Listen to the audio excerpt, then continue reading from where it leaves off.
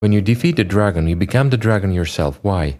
A simple question. Because the consumerist format itself dictates this scenario, right? Can this be changed? Easily, my friends.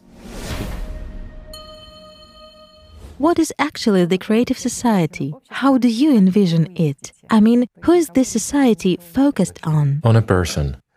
The creative society, in my opinion, of course, there are as many opinions as there are people. But again, the creative society is simple.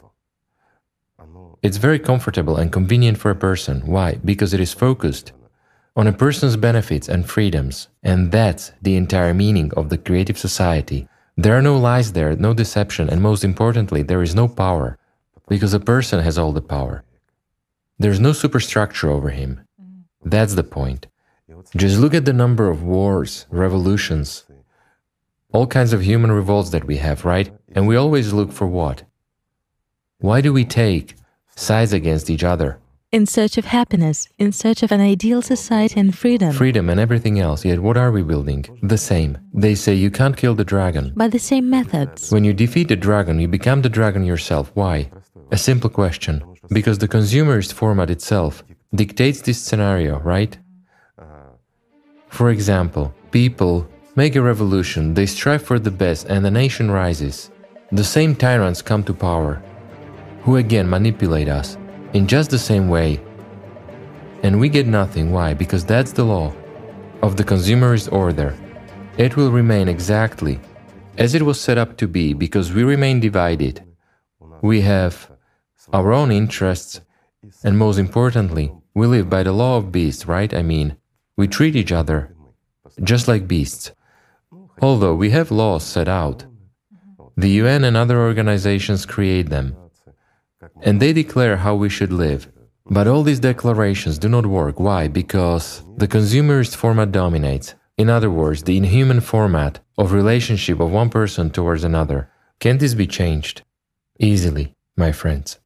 It all depends on us. And again, what do we return to? To the integrity of our attention, where all of us together invest it.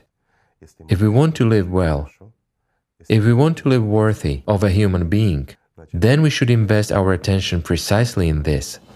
That is, our time and our efforts in building the future for ourselves and, let's say, for our children and descendants. If we approach this from the perspective of the present day, then it is actually very easy to build a creative society. I'll put it this way. If we really want this, and everyone who has understood the entire meaning and essence of the creative society that we are going to talk about now, then it's realistic to build it within 10 years. 10 years. Great. And we will live in this creative society.